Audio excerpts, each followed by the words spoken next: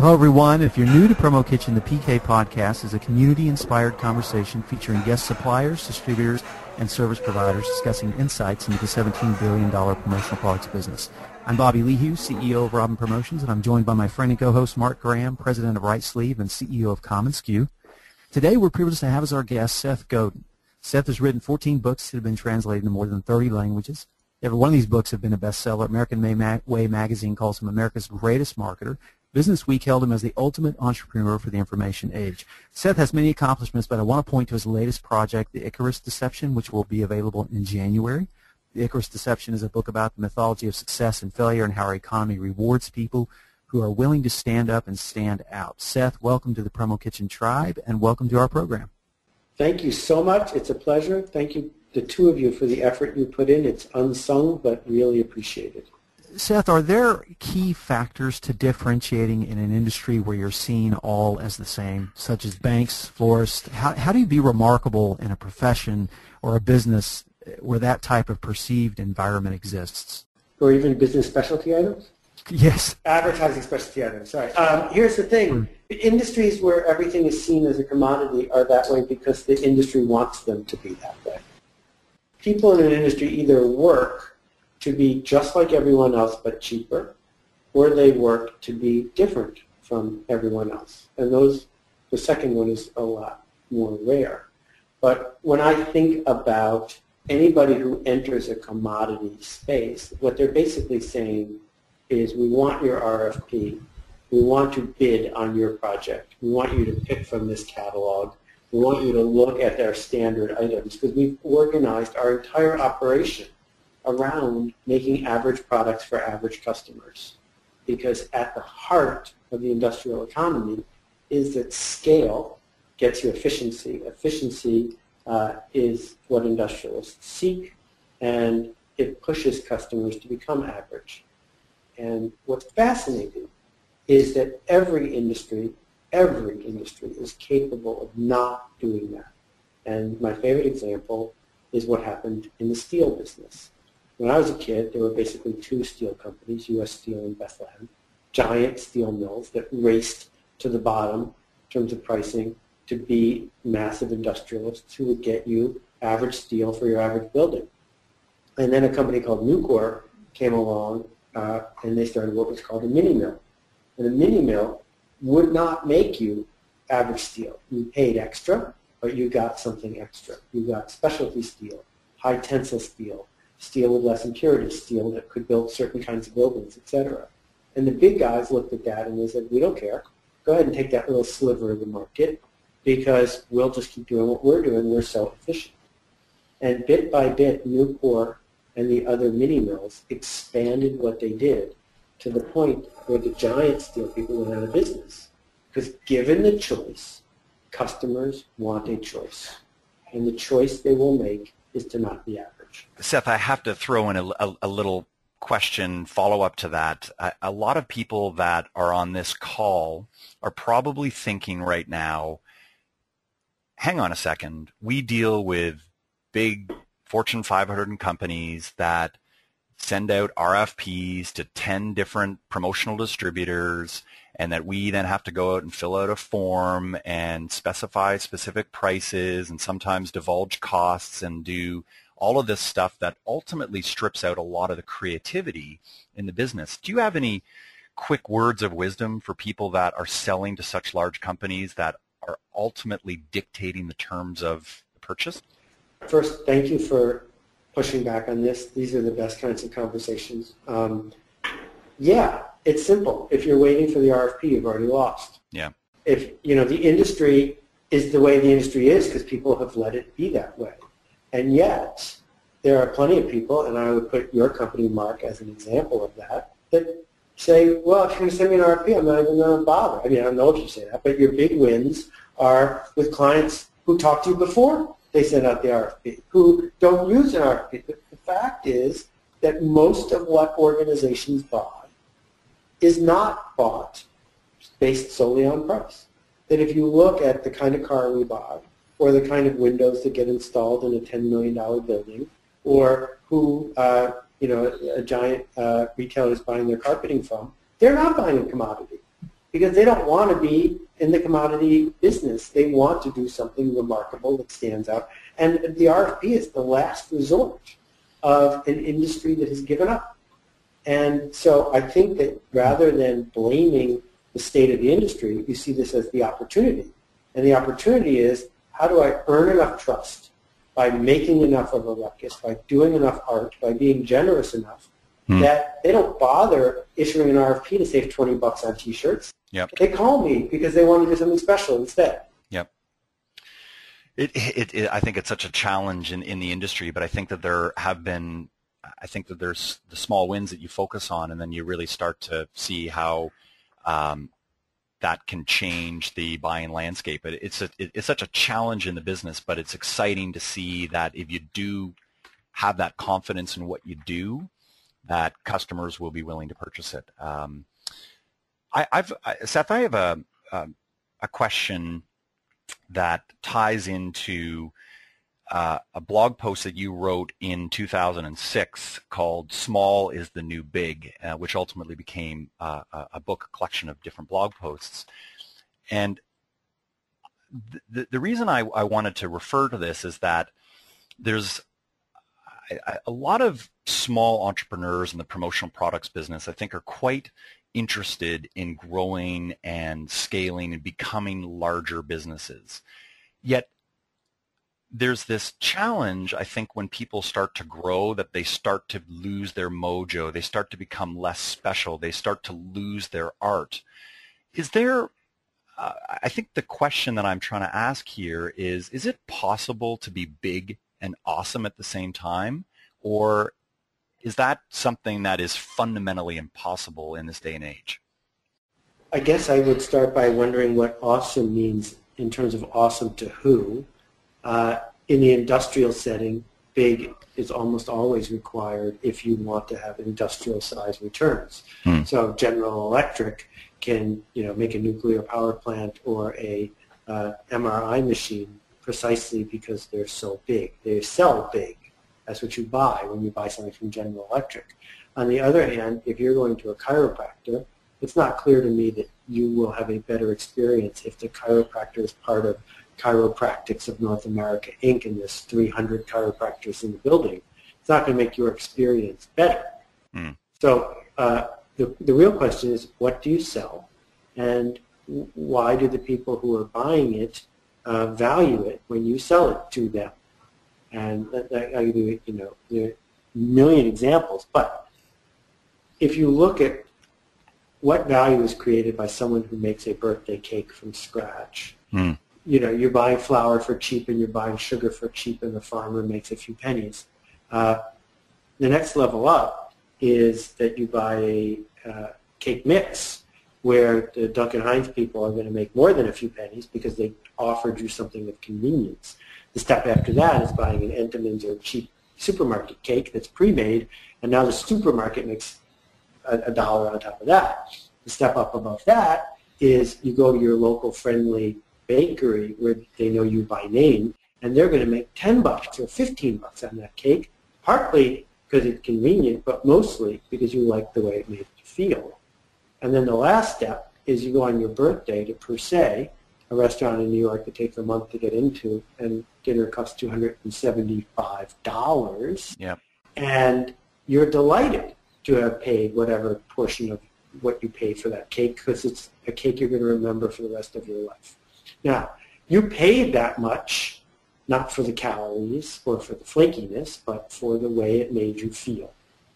So you can't tell me what a cake is worth, because a cake could be worth anything from a nickel to $50. Now, if you're in your industry and someone thinks what they're buying is the imprint on a piece of ceramics, then you better get as big as you can, as fast as you can, because you're only going to make pennies every time. Right. On the other hand, if you have figured out the equivalent of Per Se, if you have figured out how to bring together, a limited edition Milton Glaser hand-signed T-shirt that is irreplaceable. I met a guy in Germany who makes books for clients like Adidas, and the books cost between $75 and $150 a copy. Adidas would bought 100 copies of a book about a rugby team that they commissioned. And at $150 a piece, it's a $15,000 item. And they gave those books to, their retailers, et cetera. They got way more than their money's worth.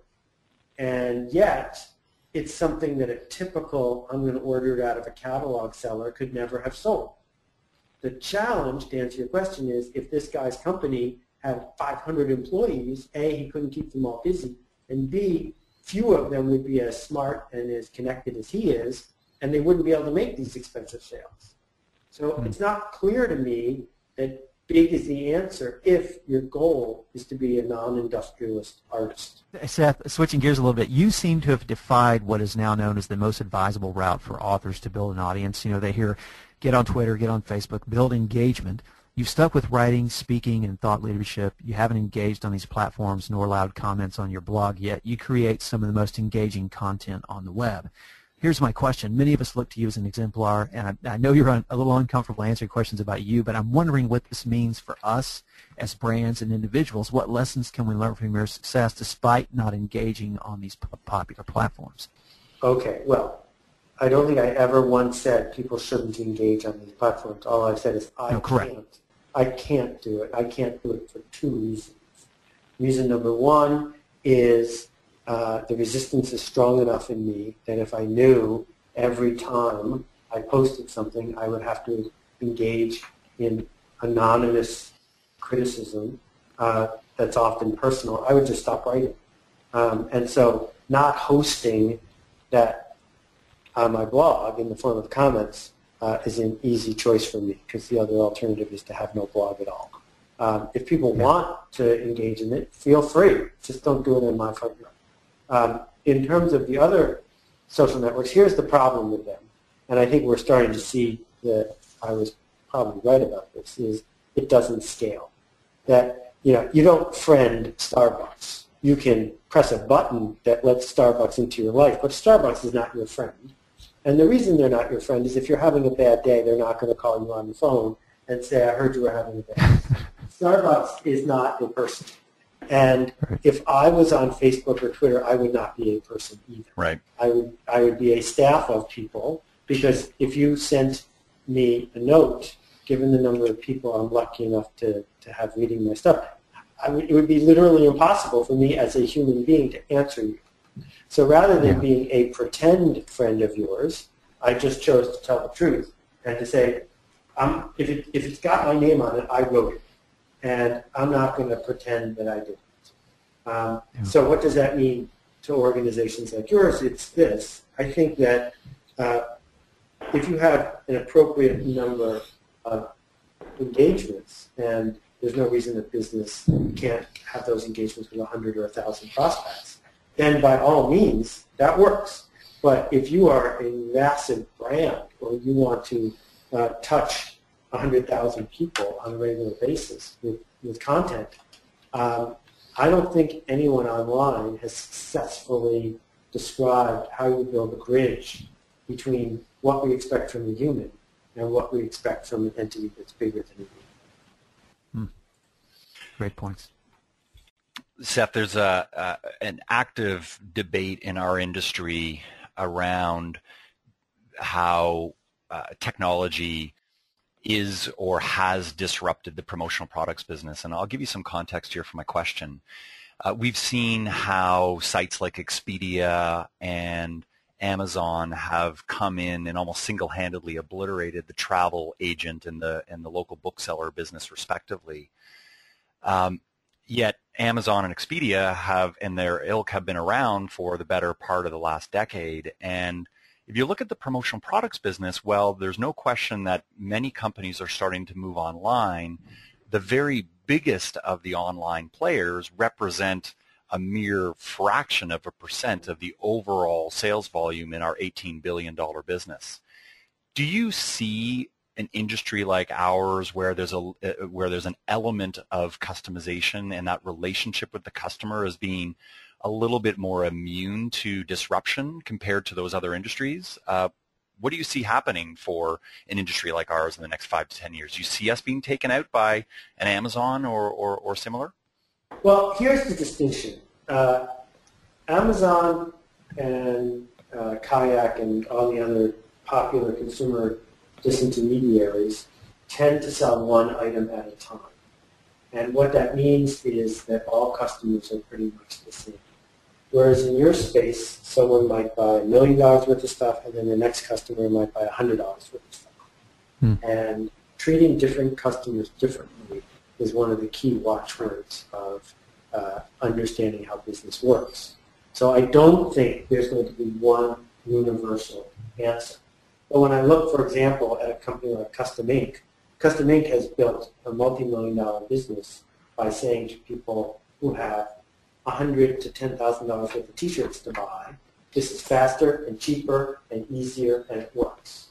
And as a result, if you're a little local T-shirt guy, that's not good news, because that is your bread and butter size market as well. Yeah. So in industries where speed and convenience are important, expect to be disintermediated in specific niches, because particularly if there's repeat customers, as there is in a business like Custom Ink, we see this happen. Let me make this distinction because it's really important. Amazon spent billions of dollars to get 40 million people to use them at least once. Because the theory was, if you're going to use Amazon once, you're going to buy another book soon, you'll use us again. So the lifetime value of a customer is high. So the question is, going forward in the specialty business, are we talking about one-time customers, or are we talking about long-term customers? If we're talking about long-term customers, the challenge you've got is simple, which is, can you keep the people you have and engage them so that they bring in their colleagues? Because if that happens, then the internet is your friend. On the other hand, if you are relying on Google to be found, and you are creating an environment where you're begging your customers to price check you by going to Google, then the internet is your enemy, because there's always going to be someone around the corner who's going to take it at a loss to get a new customer. So if that changes this business to be one of maintaining relationships with clients that are worth courting and romancing, you've got to figure out how you can do that and still make a profit. Because the answer isn't every once in a while really stick them for a lot of money.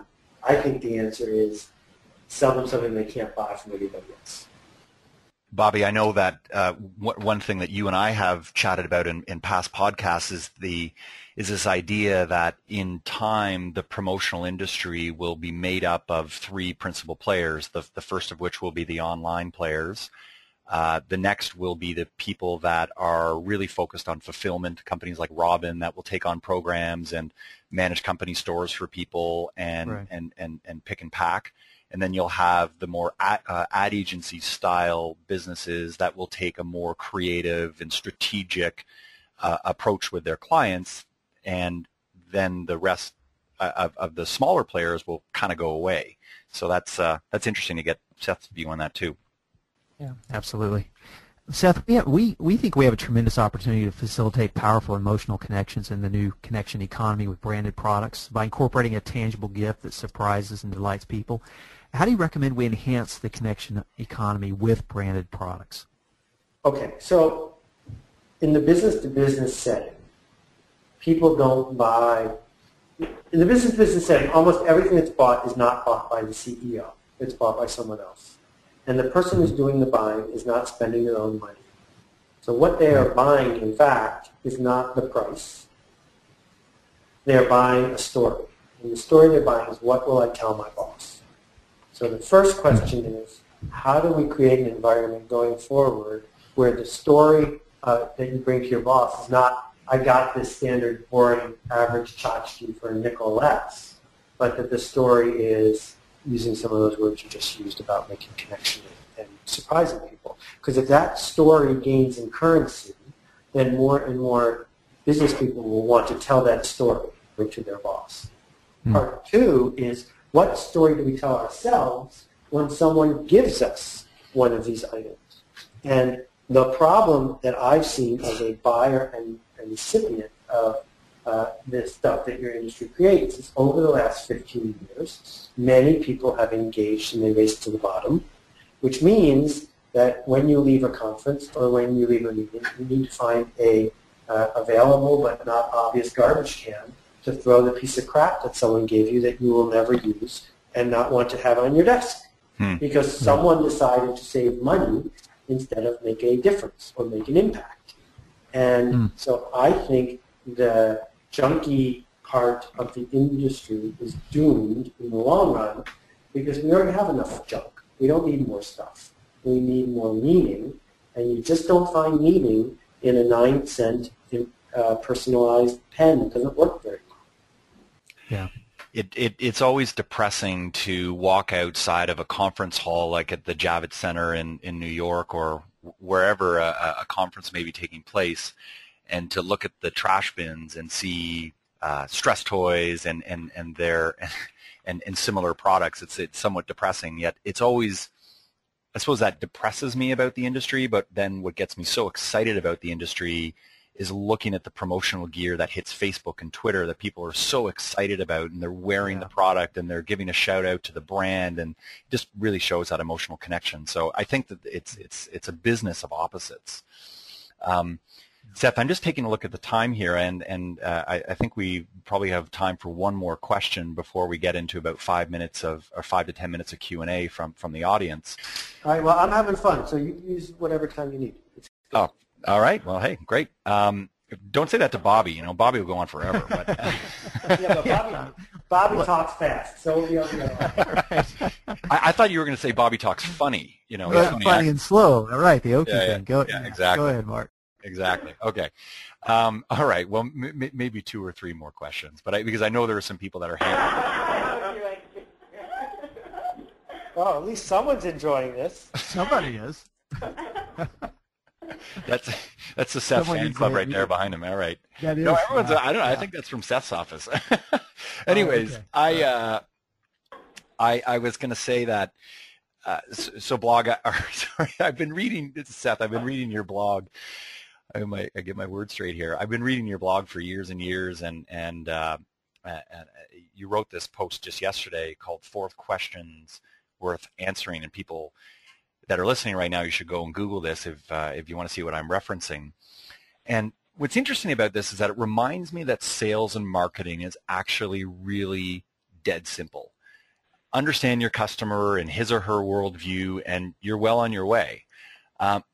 In light of that, how cautious should we as an industry and keeners in business be of all of these shiny new tools that distract people from fulfilling these simple strategies when it comes to customer engagement? And when I talk about the shiny tools, I mean Facebook and Twitter and LinkedIn and Squidoo and blah, blah, blah, blah, blah.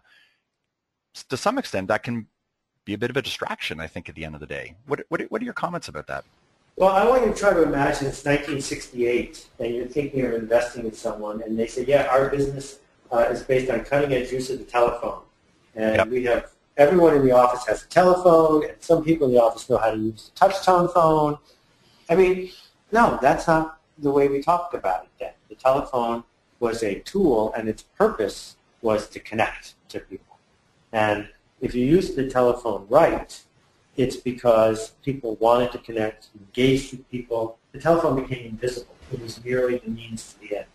So when you hear anybody, particularly a social marketing consultant, talking about tools, you really have to say, well, what is the tool for?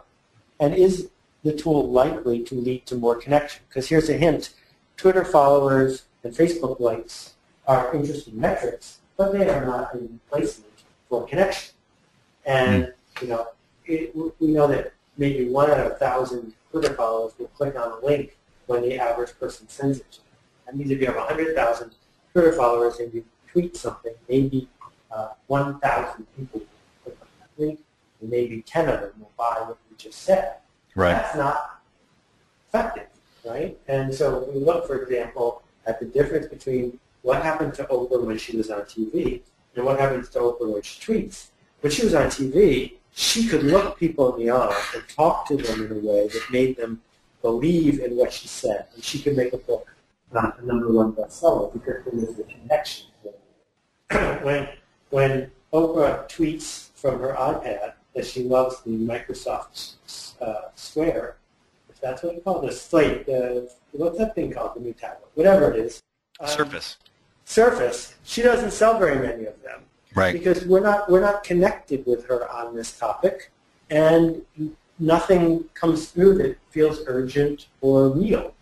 And so if you're racing to use these new connection tools because you think they're going to scale, that may be, but you also have to understand they are merely a shadow of human connection. They're a digital indicator of it. They're not a creator of it. Seth, there's a mentoring aspect to Promo Kitchen and the tribe here. There's lots of young entrepreneurs starting out in our profession. Many don't know that your first book that you co-authored, you were rejected 900 times. Is that right? Actually, the first book, I sold it the first day. And it was the second book that got 900 rejections. So I think if it had been my first book, I probably would have given up a lot sooner. But given that I understood that it was possible, it made it easier for me to persist. And that's one of the things that informs my work, is that I like showing people that, in fact, it is possible. Because once you know something can be done, like the 4-minute mile, it makes it way easier to persist long enough until you do it. So what can we look forward to in the Icarus Deception? Can you give us a hint of what we can expect? Well, I've got 4 books coming out at the end of December, 3 of which you can buy online and in bookstores. But the Icarus Deception is the real cornerstone of it. And my argument is, as I started in Lynchburg, the industrial economy is 100 years old, and it's over now. And the recession that we lived through is a permanent one. There's the cyclical economic one, but there's the permanent one of those jobs where you got 6-figure salaries to do what someone else told you to do are over. And it's being replaced by the connection economy, which rewards people who do something new or different or that makes an impact. They reward what I call art. And so this is the chance of a lifetime if we choose to take it. The problem is we have been brainwashed our whole lives into thinking that a good job and a good education and a good career are all about compliance and conformity and doing what we're told. And it goes so deep that even the myths that we were told when we were 5 are made up in that the story of the Icarus Deception. Because if I ask anyone what is Icarus about, they'll say don't fly too close to the sun. That hubris, disobeying your father and the boss, leads to the wax from the wings melting and you will surely die. But that, in fact, if I can say that there are facts associated with the myth that's not true, isn't what the myth said. Until 150 years ago, the myth had 2 parts. One part was Daedalus said to Icarus, don't fly too close to the sun, but he also said, and don't fly too close to the sea. Because if you fly too low, the mist will weigh down your wings, and the waves will surely engulf you, and you will die. And I think we have been guilty of flying too low for a long time. And what I'm arguing as urgently as I know how is that we have no choice but to fly high. Far more people are under stress and are failing because they flew too low than the few who had the guts to fly closer to the sun. Absolutely. I think that there's a number of questions that have come in, and in the interest of trying to get to a few of them before we end, I wanted to start off with an easy one for you here, Seth. This comes from our friend Dan Piggott. Hi Dan, if you're listening to this, and he asks a question that I think that everyone in the promotional products industry is dying to ask you, Seth. It's a tactical one. Seth, have you ever, let me see here, I can just pull this up on the Twitter. Have you ever personally used imprinted promo items in marketing, and which ones have been the most successful for you personally? Well, thank you, Dan, from Big East. I appreciate it. I use stuff that I make all the time. For this new project, I made the LP record album edition of my book, not to sell, I sold 9 of them, but to give away because it's so beautiful. And as an object, it filled me with joy and pleasure to create it and hand it to people. I would say 2 or 3 times a year I create something, usually in a fairly small scale, and give it to people, not because I'm trying to make a sale, but because it makes me happy to have molecules in addition to bits in my life. I can't tell you, however, the last time I ordered something from a catalog that I put in the book. Maybe water bottles. When I do my seminars, I love making water bottles for people who come instead of buying them bottled water. And in those cases, I have found that the fact that you can make a water bottle for just 100 people sort of blows the folks in the room away, because it turns this session that's intimate by nature into something that also feels shiny, because you're using a big company kind of tool in a small company space. So I guess that would be my answer to that. Right. Bobby, can you see the questions here, or you want me to? No, actually, go ahead. I can't see them in my queue. So Ruth Verver from Austin. Hi, Ruth, if you're listening. Ruth asks, I'm a big believer in learning from failure and being stronger in the end because of it. Seth, do you have a story that you wouldn't mind sharing about how, about a time where things didn't go your way and how he turned it around?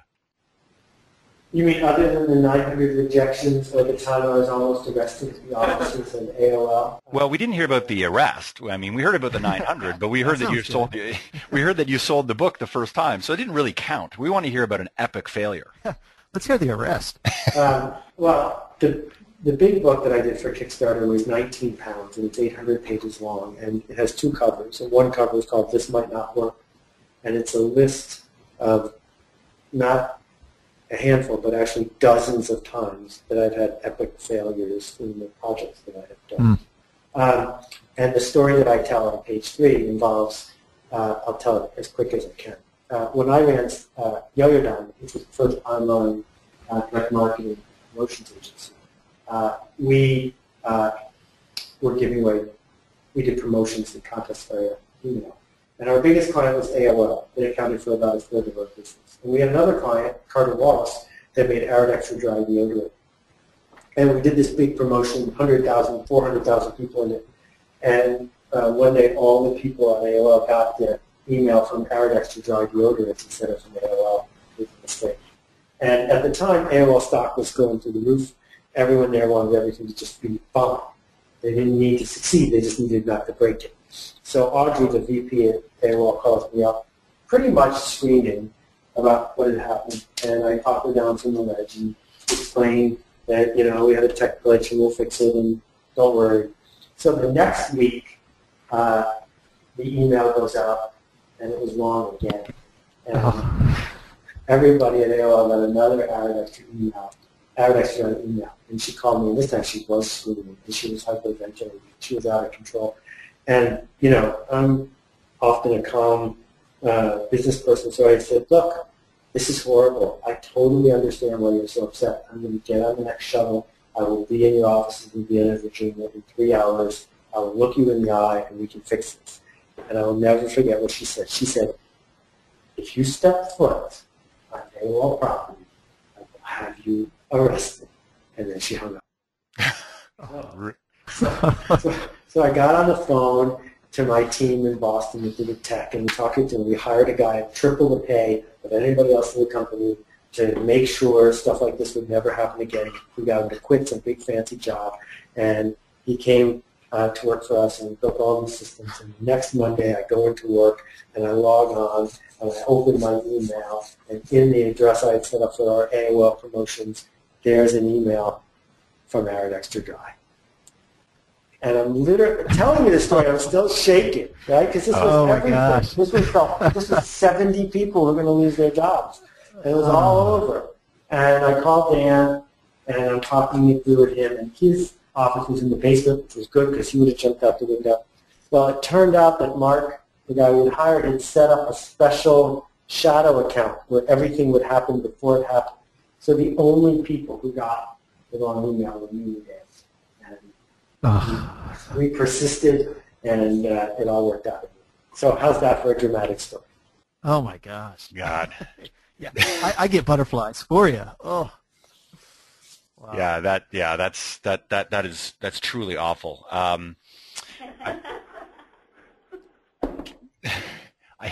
Seth. I love the soundtrack. The soundtrack is really great. It's good. I don't know. We need that. We need it every time, Mark. We'd be a lot more interesting. Bobby, go ahead. Yeah. No, I actually don't have any final questions tonight. And do you have any others that you see in the queue there?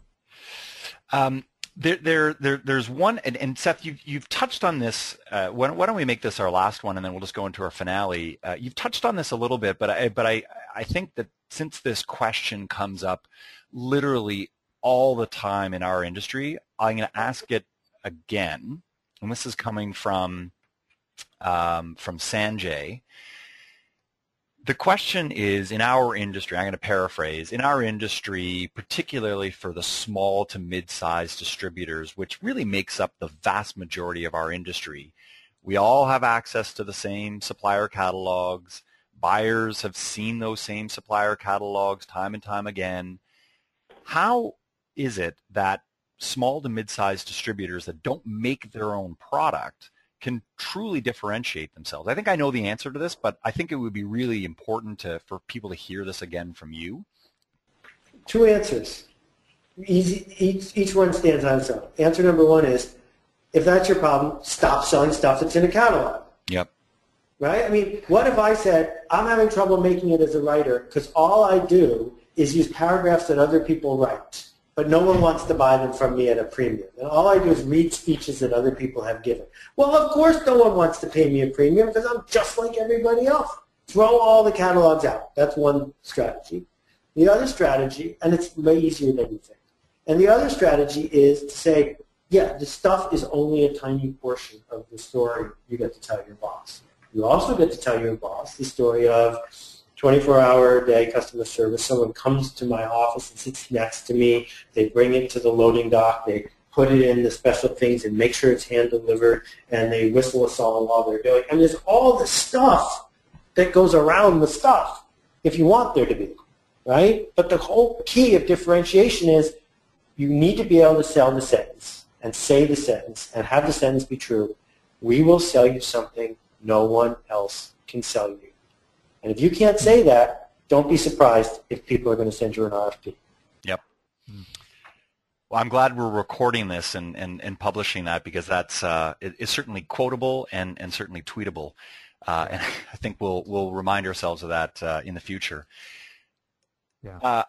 So in closing, Seth, I wanted to first of all give you a huge thank you for spending nearly 45 minutes and almost an hour even before this call chatting with you or with Bobby and myself. I want to remind everyone who's listening that Seth has generously donated his time. Seth is not the kind of person who normally does these things for everyone, and he was inspired by the Promo Kitchen story and about what all of us in the industry are really trying to do in terms of sharing best practices and furthering the conversation. So the first thing I wanted to say, Seth, is a massive thank you. This is I've had butterflies in my stomach all morning, and this has been wonderful. Still have them, I should say. But on a final note, I wanted to say that no one makes money off Promo Kitchen. We're not a commercial entity. We're 100% tribal. 100% tribal. That's right. 100% volunteer.